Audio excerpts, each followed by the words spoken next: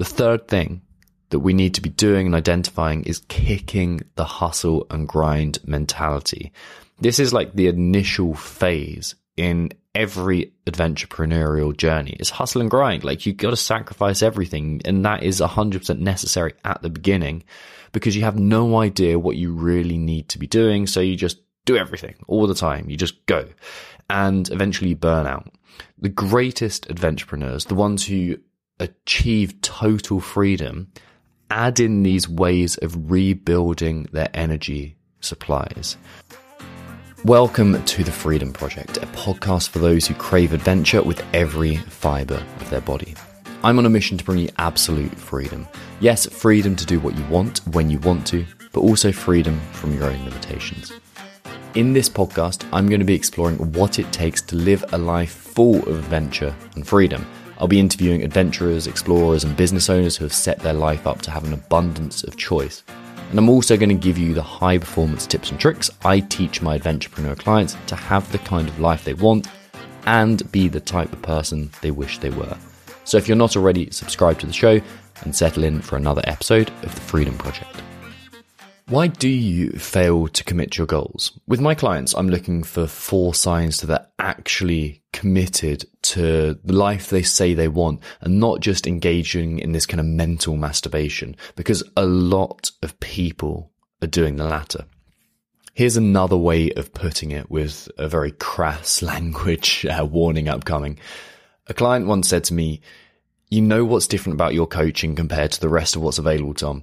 It's the difference between having a wank and doing the real thing." And you can translate that analogy to committing or pretending that you're committed. Actually being committed to your growth has 4 distinct characteristics that I'm going to show you today. Pleasuring yourself by pretending to be committed just isn't going to cut it. Are you truly committed, or are you just bullshitting yourself? So let's find out.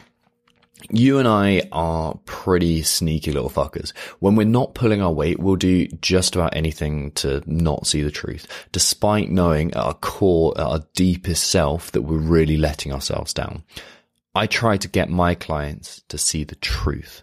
Some are going to weasel around and avoid my questions in these like genuinely amazing acts of mental gymnastics. But I'm always getting at one thing. Can you see the truth?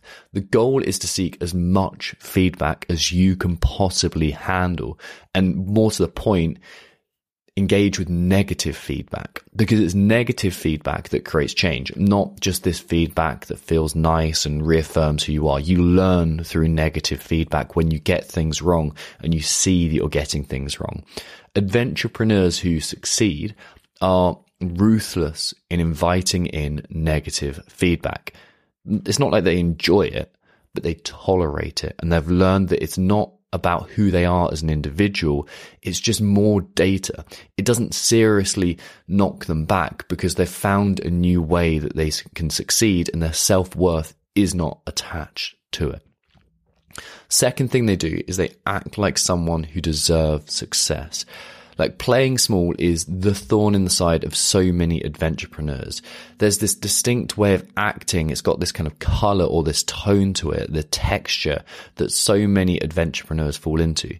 Despite having moved past the realities of this stage long ago, they still act like someone who has the whole world against them.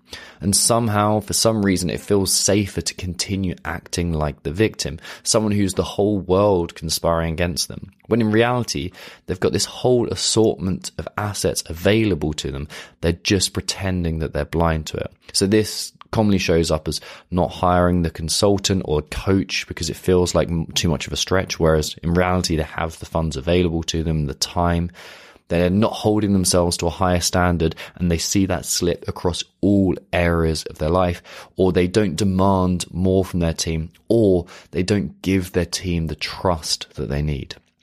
At the heart of it, the "I can't change this" mentality is just one of a victim. It's time to take a risk.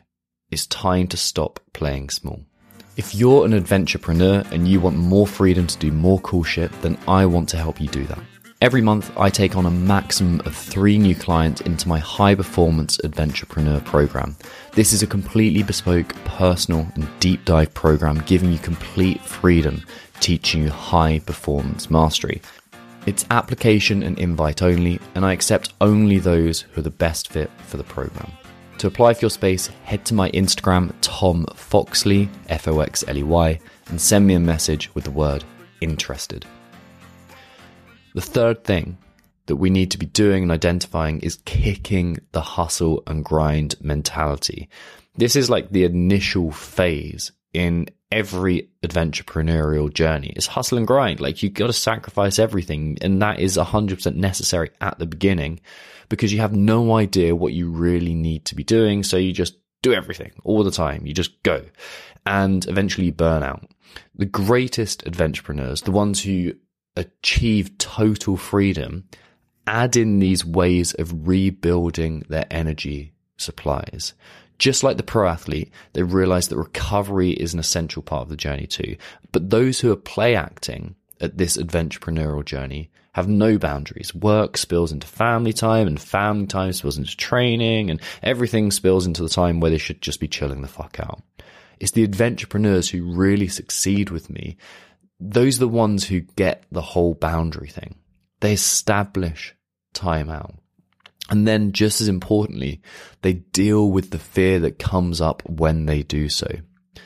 The final thing that I look for is moving beyond this kind of box checking tick list thing that is just, I'm going to do the job at my minimal capacity and move into the mastery zone. They stop resenting the tasks they have to do and start jumping into them with both feet. The adventurepreneurs who live maximally, they know how to act in each moment. They have a clear idea of the objective behind, this is who I'm becoming. They have an objective of like, this is my internal character that I'm trying to reveal. And it really is a revealing thing. It's not like you're adding things on. It's like they fundamentally believe they have this part of them that is inherent to them. They just need to reveal it. And they've seen it. They've glimpsed it. It's not that they're trying to add something new. It's they're trying to reveal something or polish something. They do this because they know that doing the bare minimum is not going to buy them the freedom they desire, but mastery of their key inputs will. So they double down on it, and they look to be fully present with each and every action that's actually important.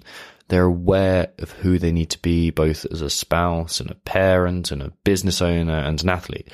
And they cultivate the desire and the discipline to not let their standards slip below anything that's like a mastery level.